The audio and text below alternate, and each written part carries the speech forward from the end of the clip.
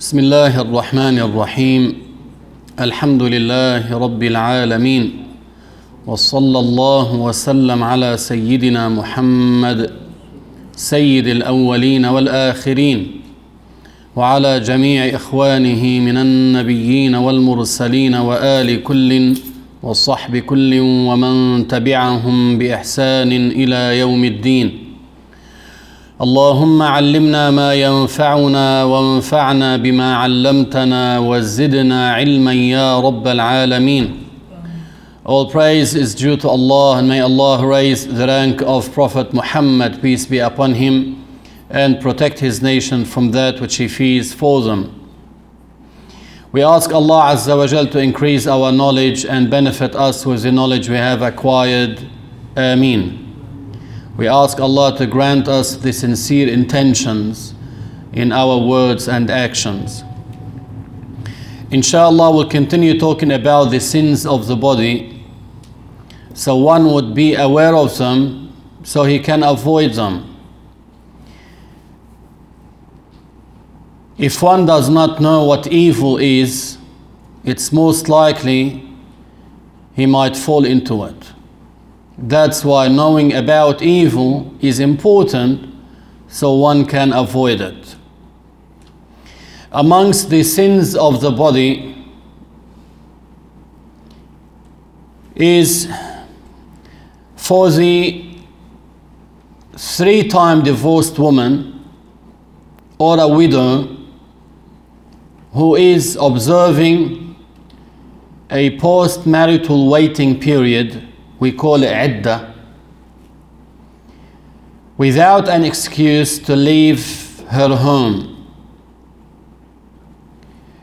And for the widow, in addition, to wear perfume, decorate herself, and the like.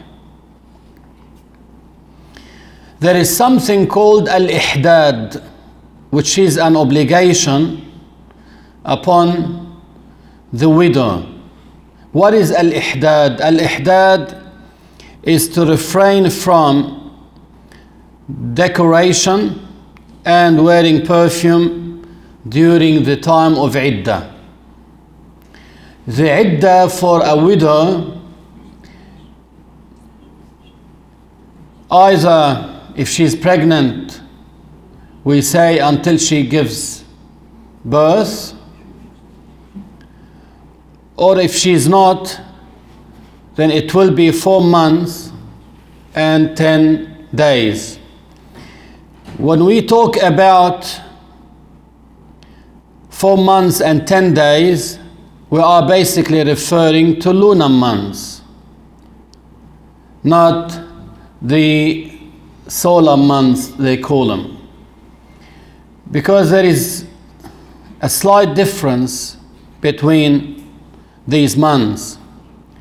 The maximum you can get of a lunar month is 30 days, but the solar months you can get 31 days, and the lunar year is less than the solar year by about 12 days.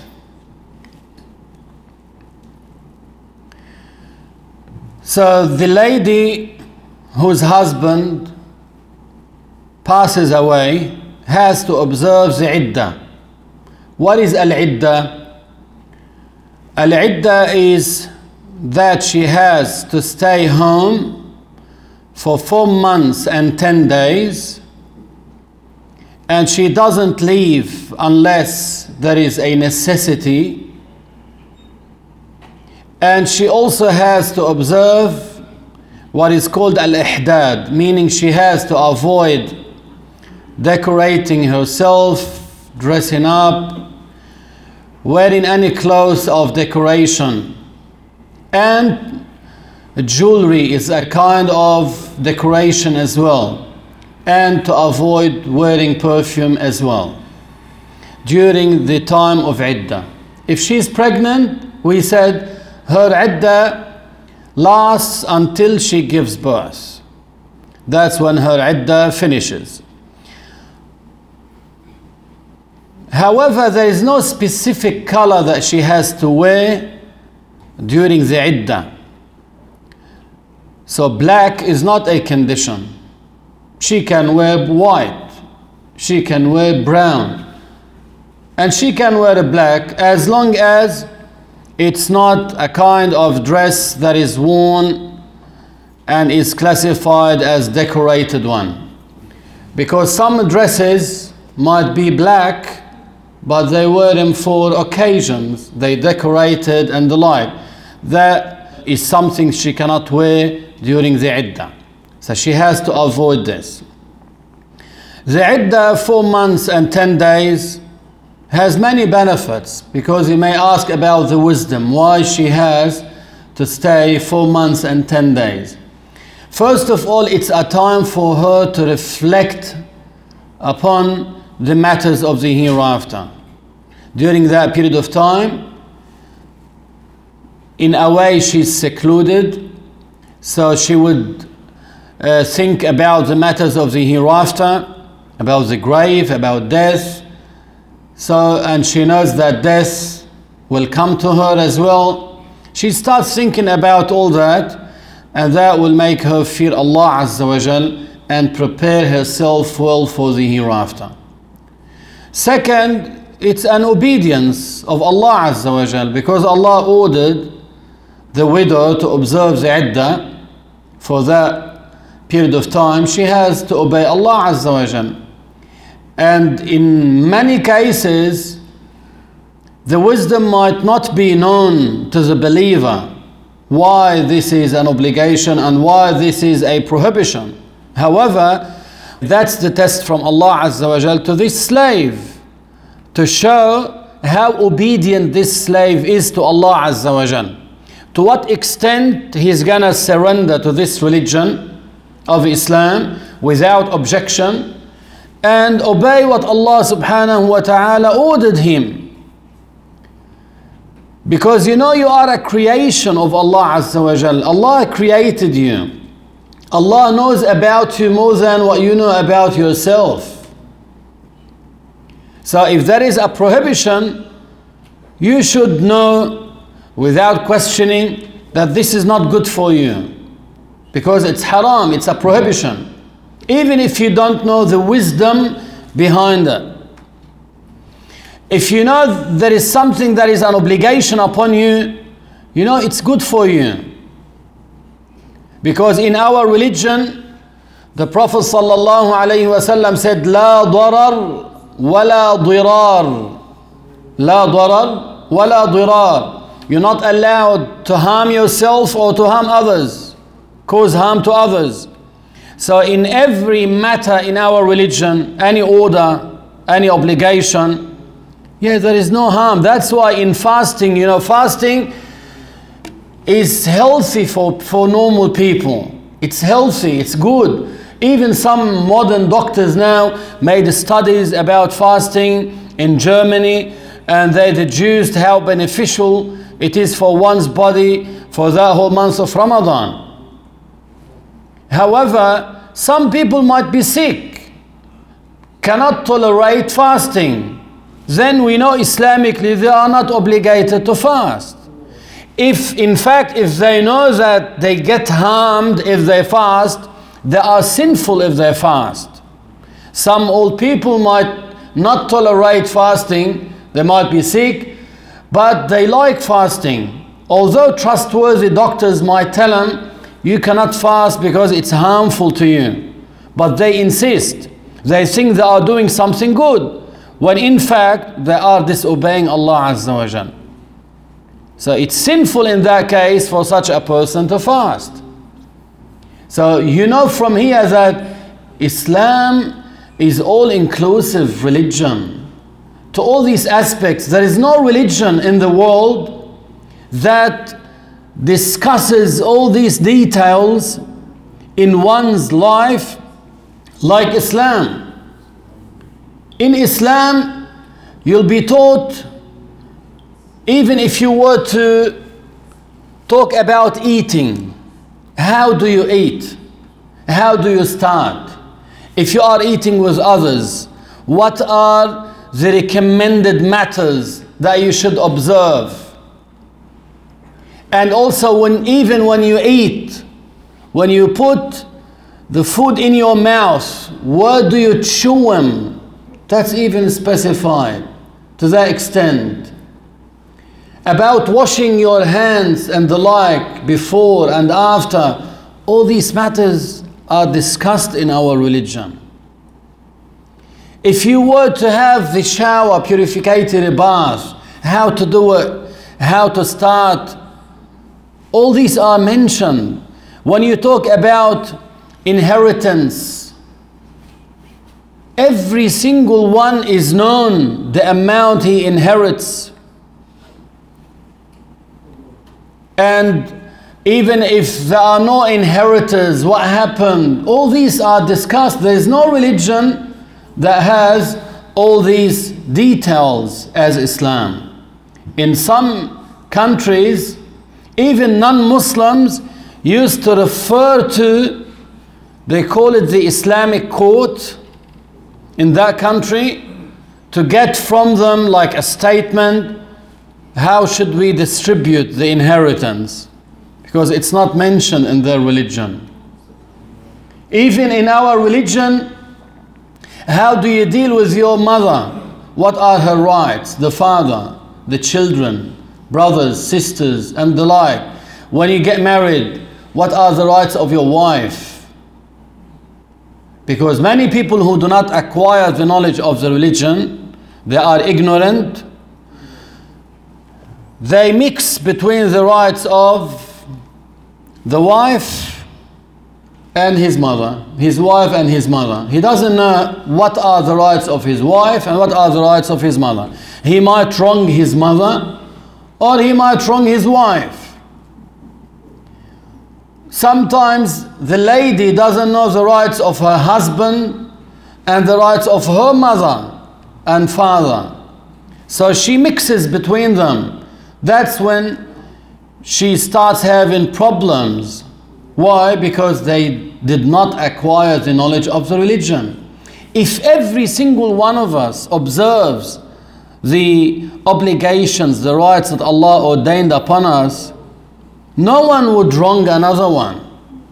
No one will feel unsafe or wronged by others. But unfortunately, because people now, they do not force themselves to follow the rules of the religion. Rather, they want to follow their bad inclinations. And they get used to be captives for themselves and controlled by their bad inclinations, instead of taking the principles of our religion as the main directions for them. They try to follow their bad inclinations and they think that is bringing them happiness, but that's on the short term. On the long term, it will turn on them, against them. That's why whenever you hear about something in our religion, this is an obligation, try not to miss it out. If you learn about something that it is a prohibition, try not to come near it, no matter what.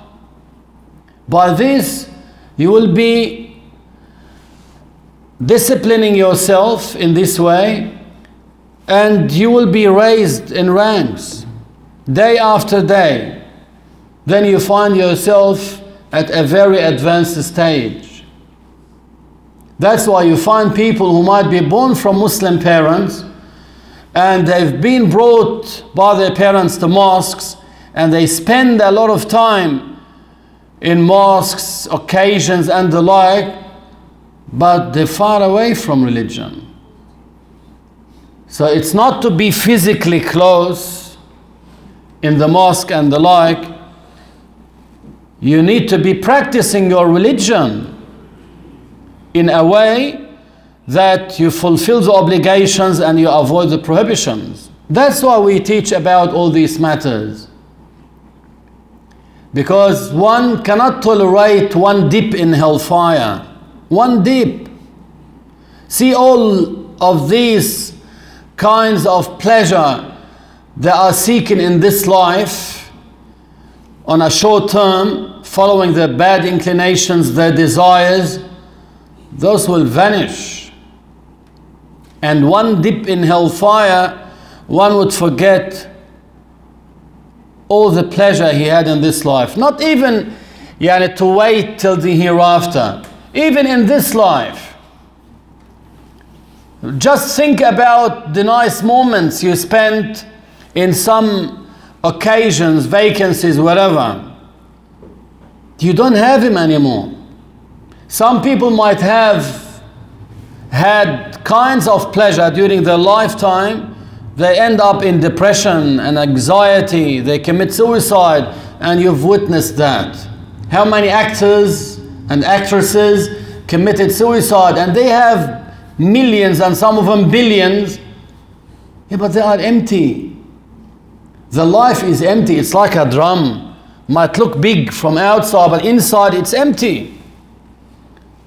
So those ones live such a life.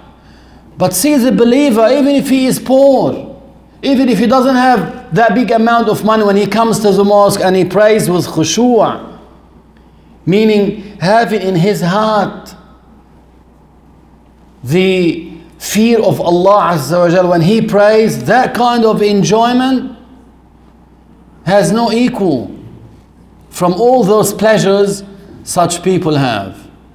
When you try to have khushu', when you perform the acts of worship, trust me, this kind of enjoyment others are not having it with all the money they have. So you are in a great endowment. Our Shaykh rahimahullah once said, if the rich people know about the poor people, how peaceful they sleep, they would envy them in a way. They don't know. The rich people are very worried about money, about the business, about whatever. They're always anxious about all that. But the poor people would eat something few, alhamdulillah, would go pray, then he goes to sleep, relaxed, peace of mind. But the other people usually wouldn't have that peace of mind. They wouldn't. So that's why you need to discipline yourself to do the obligations and to avoid the prohibitions. So amongst the sins of the body is for the widow not to observe the iddah and ihdad. Iddah means she has to stay in her home for the duration of the iddah, 4 months and 10 days if she's not pregnant. However, if she's pregnant until she gives birth, she cannot leave the house unless there is necessity. If the house is about to collapse on her, definitely she would leave. If, for instance, she needs to buy food, there is no one to buy food for her, she can leave the house, buy food and come back. Only in matters of necessity, then she would go back home. So she would leave in these cases. But for a lady to say, I'm going to be by myself, my husband passed away, I'm going to my mom, stay the iddah at her house, she can't have that choice. She can't do that. So she has to stay in her home for that period of time. If she's worried, maybe her brothers, sisters, parents, whatever, can check on her or take turns sleeping over and the like to make her feel comfortable. But she cannot leave the house without necessity. Also, the lady that is divorced 3 times cannot leave the house without a necessity as well. Because when she's divorced 3 times, her husband cannot return her to his marriage until, she finishes her iddah from him.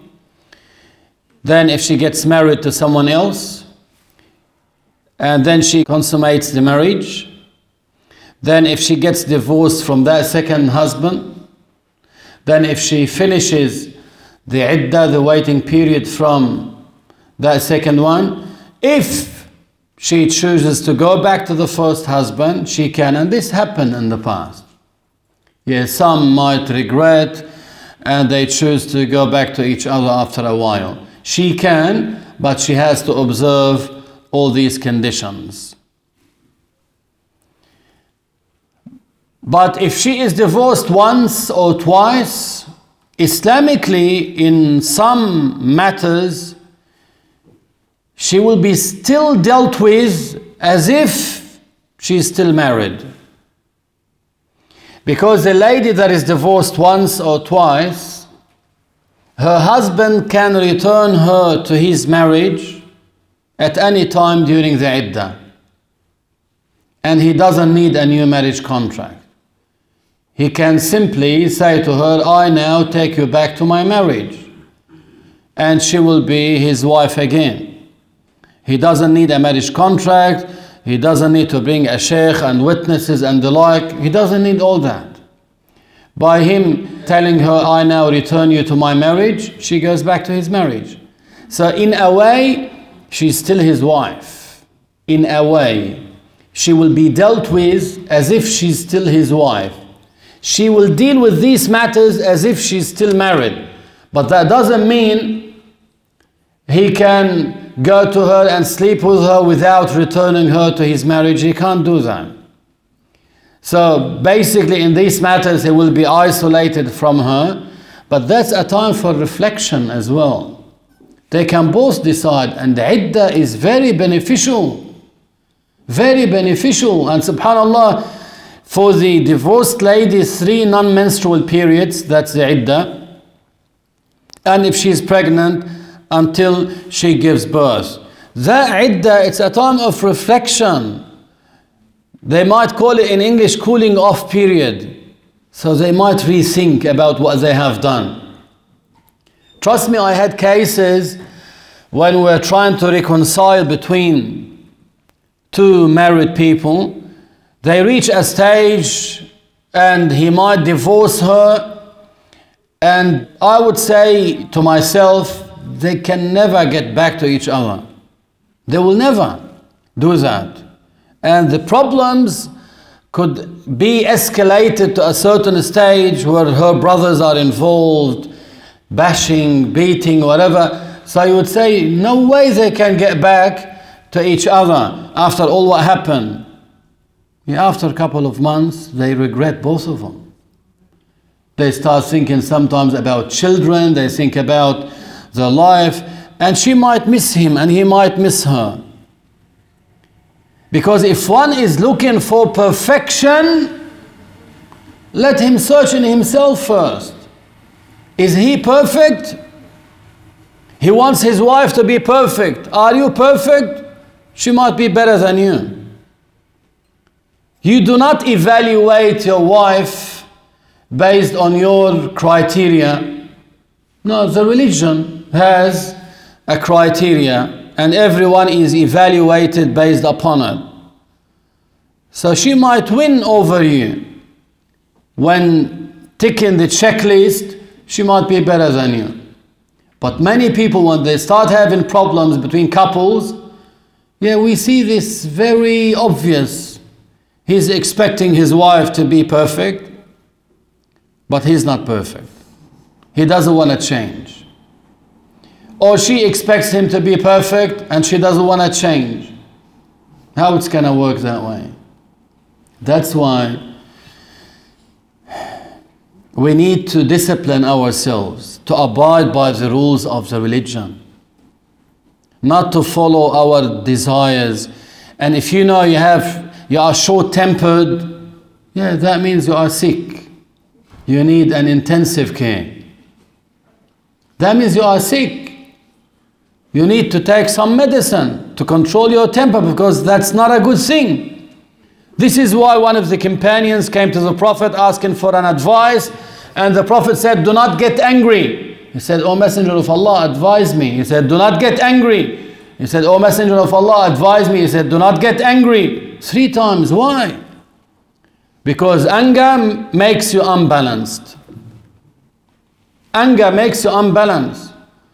Not being able to take proper decision when you become angry.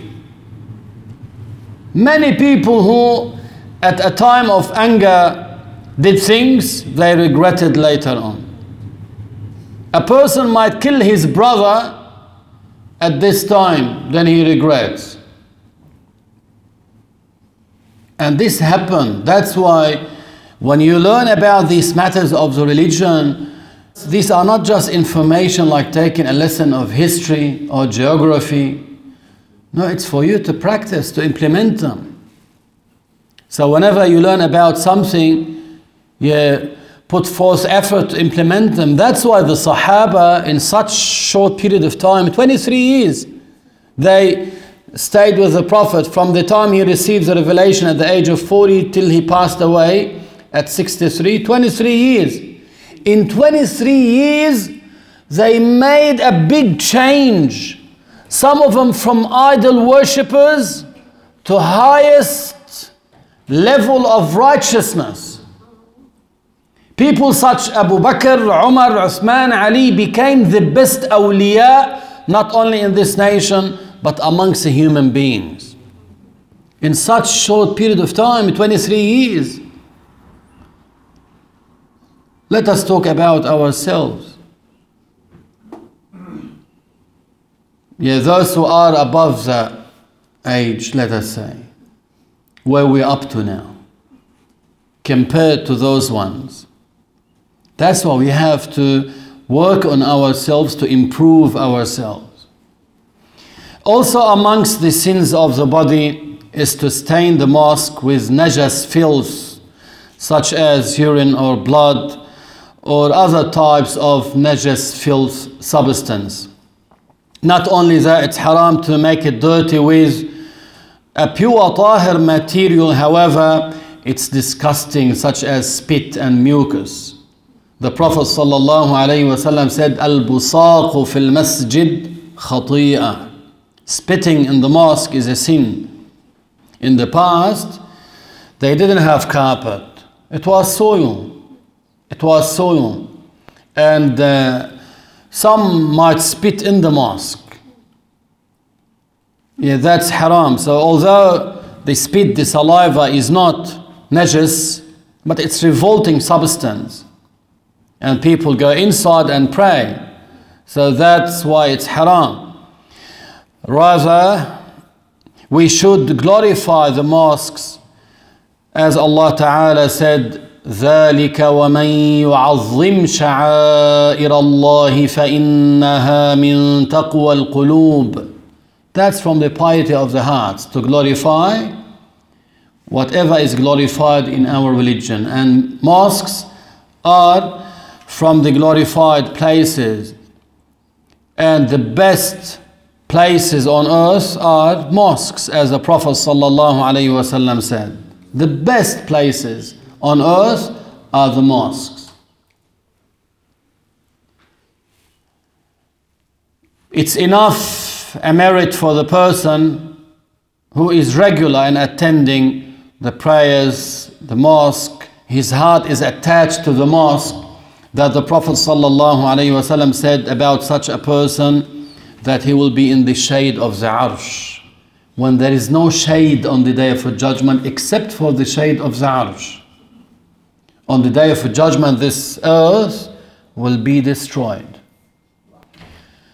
It will be replaced with flat, white, plain earth, with no mountains, no valleys, no trees, no roads, and the like, nothing.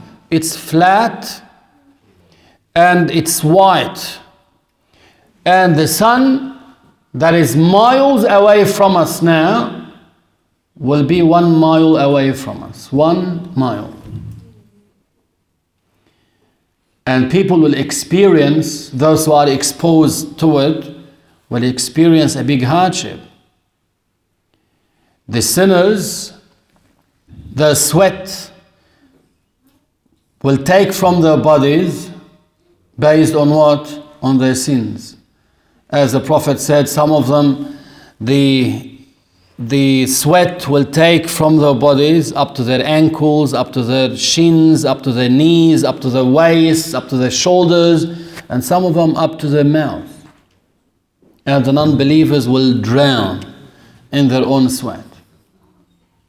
At that time, when there are people exposed to the heat of the sun, some will be in the shade of the Arsh. So they won't be affected by the heat of the sun. The prophets will be there, the righteous will be there. And the Prophet ﷺ mentioned 7 categories of people will be in the shade of the Arsh in one hadith. That's in one hadith. And also in other hadiths he mentioned other people as well, other categories. One of those categories is the one whose heart is attached to the mosque. Just imagine when the Prophet ﷺ told us that the one who leaves his house heading to the mosque and says the dua, Allahumma inni as'aluka bihaqqi as-sa'ilin alayk wa bihaqqi mamshaya hadha فإني لم أخرج أشرا ولا بطرا ولا رياء ولا سمعة خرجت اتقاء سخطك وابتغاء مرضاتك أسألك أن تنقذني من النار وأن تغفر لي ذنبي فإنه لا يغفر الذنوب إلا أنت. See how short it is? So while you are waiting on the red light, you can say it. It's short. So if you come into the mosque and you say this dua, what did the Prophet ﷺ said? Allah will grant him acceptance. And 70,000 angels will ask Allah to forgive such a person. 70,000. Imagine now, and all the angels are what? Are awliya. They all righteous. They all awliya. All the angels are awliya. Now if you hear of a wali, a righteous person amongst the human beings, what do? You go to him and you say, make dua for me. If he makes dua for you, may Allah forgive you. You make your day. You make your day and you are so happy. He made dua for me. Imagine 70,000 wali making dua for you. 70,000 angels supplicates Allah to forgive you. That's just when you say this dua. So see, if you are at home and it's the time for the prayer, you think about it. It doesn't take much. Maybe now half an hour to go pray and come back. And imagine what do you get in half an hour. In half an hour. So Allah subhanahu wa ta'ala opened for us gates of goodness. All what we need to do is to implement. Also amongst the sins of the body is to delay performing Hajj until death while able to perform it when alive. According to Imam Shafi'i radiallahu anhu, you can defer performing Hajj for 1, 2, 3 years and the like. So let us say, for instance, one has a firm intention to perform Hajj and he's saving money, but he's studying at the same time. And he said, when I finish uni, inshallah, I'll go to perform Hajj. So he finished, then he performed Hajj. So he delayed a couple of years. He's not sinful according to Imam Shafi'i radiallahu anhu. Some scholars said, no, in the year he becomes able, he has to go on that same year. But according to Imam Shafi'i, he can defer it. He has his lifetime. So it's extended. But if he keeps on deferring, and he was able until he dies, he is sinful. Then he becomes sinful for deferring all that period of time. Also amongst the sins of the body is to take a loan with the inability to pay it back, without the lender being informed, either by you or by someone else. If the lender knows about your situation, he knows you are struggling now, he heard about your situation and you are in need of borrowing some money, so he comes to you and he says, I'll lend you the money. So he lends you the money and he knows you might not be able to pay it back, but he knows about your situation. Then you are allowed to take the money from him. But if you know yourself, you're bankrupt, as they say. You have no money, you have no source of income at all. You cannot pay him off. And you go and you lend a big amount of money from someone while knowing you are unable to pay him back, and he is unaware of it. He doesn't know about your situation in any way. He thought you are able to pay it back. Then in that case, that's sinful. Also, to refuse to grant more time for the one who is unable to pay one's debt. Now, someone was expecting himself to be able to pay it back on time. However, he struggled, he had some issues. Things didn't go well as he expected, so he can't pay on time. He, as a lender, must give him time till he becomes able to pay back. He cannot abuse him, harass him whenever he sees him and chases him wherever he goes. Even like he chases him to the mosque in Friday prayer to harass him in front of others. He is not allowed to do this. He needs to give him time. The Prophet ﷺ said, من أنظر معسرا أو أسقط عنه الدين كان في ظل العرش. If you give him time to pay the debt back, or you forgive him, then what happens? You will be in the shade of the arsh. That's another virtue for such a person. Once two companions were arguing in the mosque. One of them is Ka'b ibn Malik. He lent money, big money, to someone else. And he was asking him because he kept on deferring. So he met him at the mosque. So he was arguing with him, give me my money back, and that one was talking. They were arguing. And the Prophet ﷺ, his house is adjacent to the mosque. By just removing the curtain, he can see them.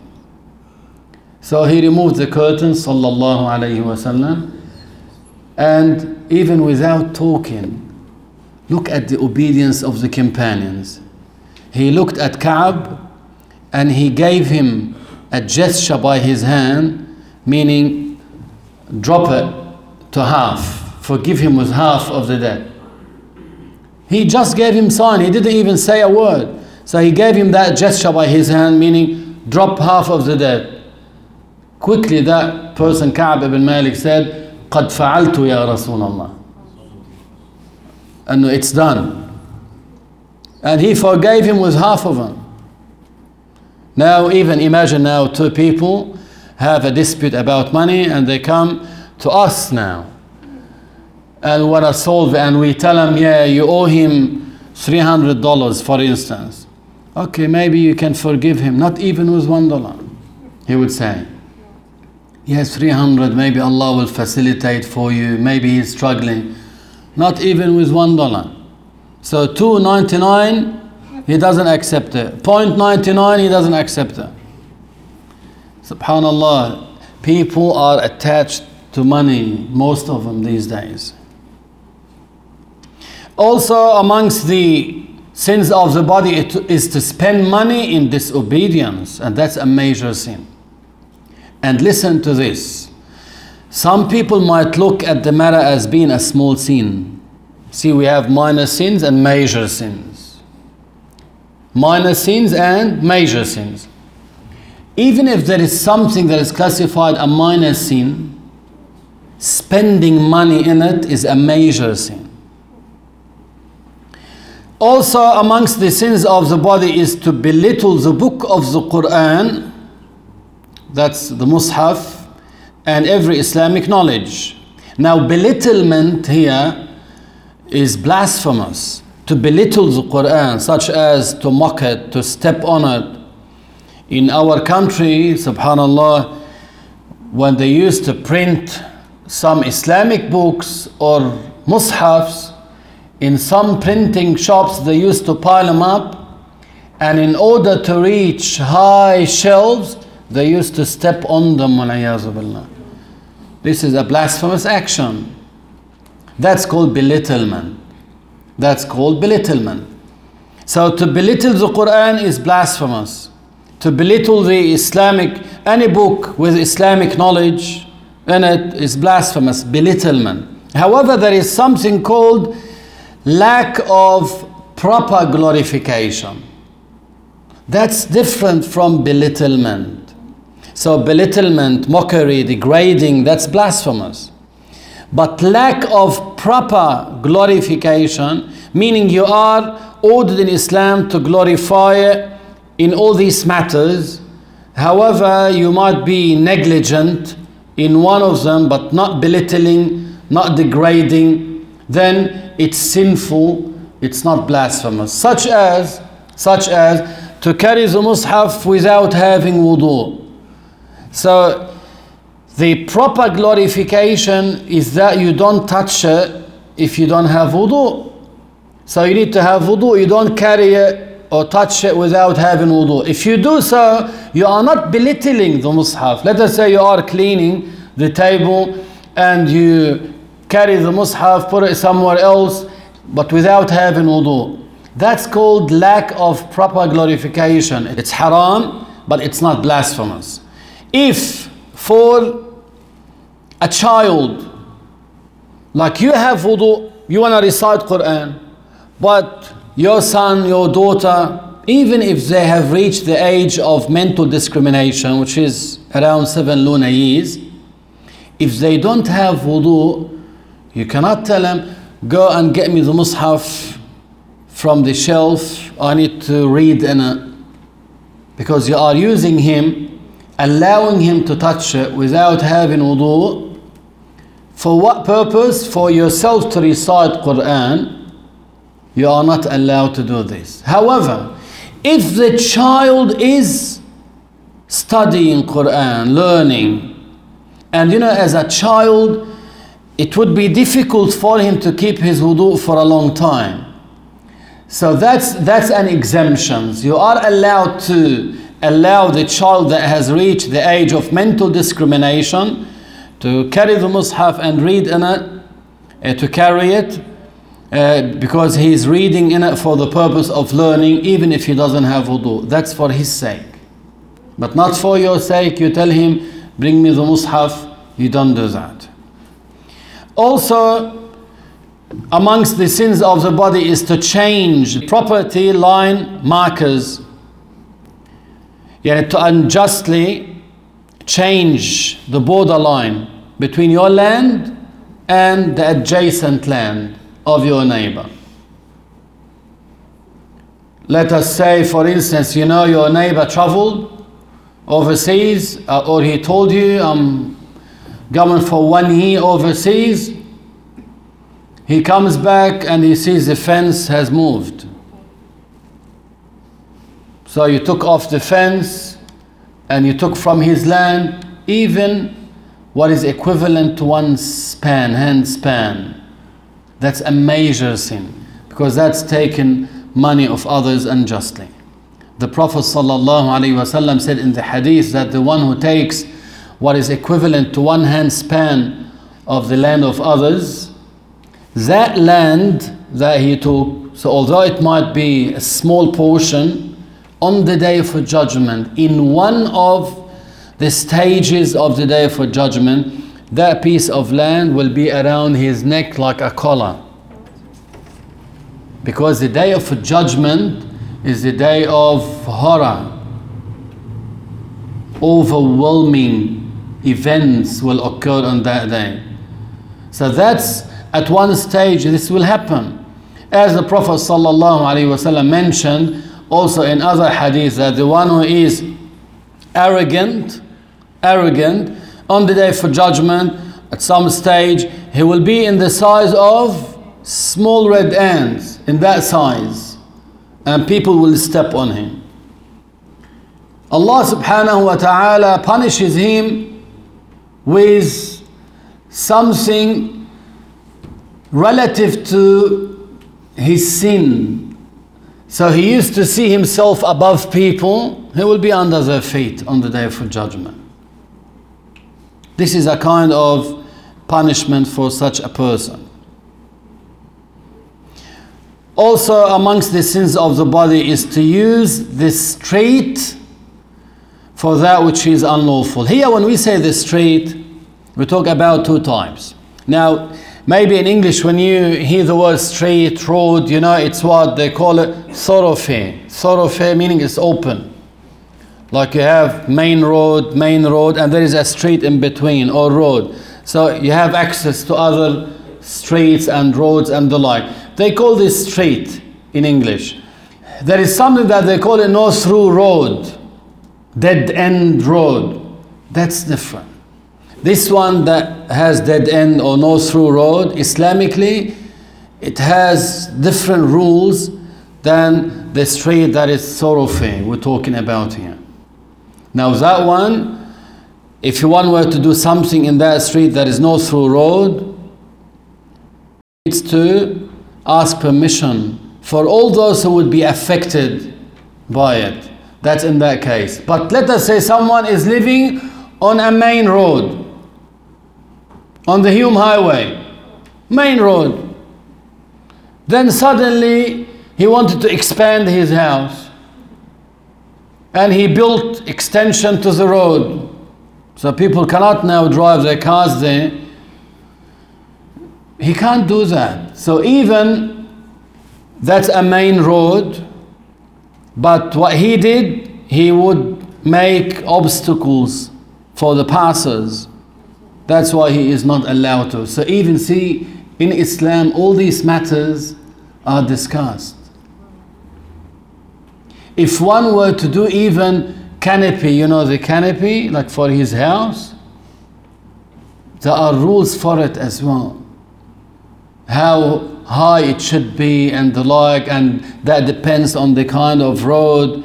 Would camels and horses would be passing by through that place. So he needs to take into consideration the size of the camels, horses, and the luggage on top. So you cannot just make it, you know, short, and then the person and the camel would crawl under. He can't do that. So all these are observed in our religion. That's the beauty of our religion. That's why when you learn more, you become more attached to this beautiful religion. And you intend to practice more. I want to practice everything I'm learning. But if you are not attending religious classes, you're attending concerts, watching TV, and the like, going to these places, all what you're gonna see people with piercing in their faces, all around, tattoos, whatever, hairstyle that is very different, and you start thinking of copying them. Although at the beginning you might say, no, that's so ugly. But yeah, the devil, it will convince you one day to do the same. So that's why your role models are the prophets and righteous people. So you as men, you would think of the great men in our Islamic history, try to copy them. And you as ladies, you think of the great ladies of this nation and you try to copy them. And trust me, this can come to us at any time. No one can guarantee to live one more day. One more day. So you might start having plans. I want to go uni, I want to study such and such. When I finish, I'm going to apply for this company. Then when I finish, I want to move this. My plan is to work overseas. for 10 years and come back. They have plans. But this could be way closer than what they think. We ask Allah Azza wa Jal to grant us the ability to fulfill all the obligations and avoid all the prohibitions. Ameen. And Allah knows best. We say La ilaha illallah and make salah on the Prophet sallallahu alaihi wasallam.